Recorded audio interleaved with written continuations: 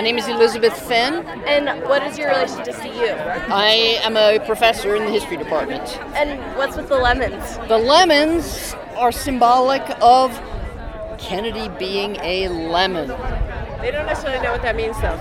They don't. Explain it. It turns out there's a generational gap. Oh, is there? Yeah. So a lemon is a car, usually, that you buy, and it turns out to be so flawed in its manufacture and design that manufacturers will actually buy back the car from you. Because it just doesn't work. Because it just doesn't work. So lemons are our symbol, our meme for Mark Kennedy's candidacy for president. And from a faculty standpoint, what issues do you see with him?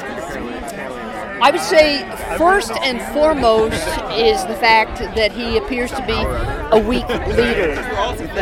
He seems to be much more of a follower than a leader. You can see this in his entire record. In my view, having served as a representative in Congress and following along with the conservative crowd does not constitute a leader. I think a leader is someone who's willing to take a stand, willing to take controversial stands, and really, has a vision. And that's clearly not what he has been. It's not what he's done at the University of North Dakota. And what are your thoughts about the process that it's taken to get to him as well? The process seems deeply flawed. To have just one finalist seems very problematic.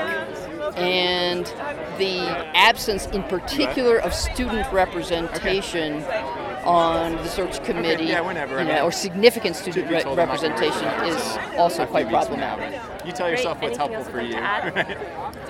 We're going to fight.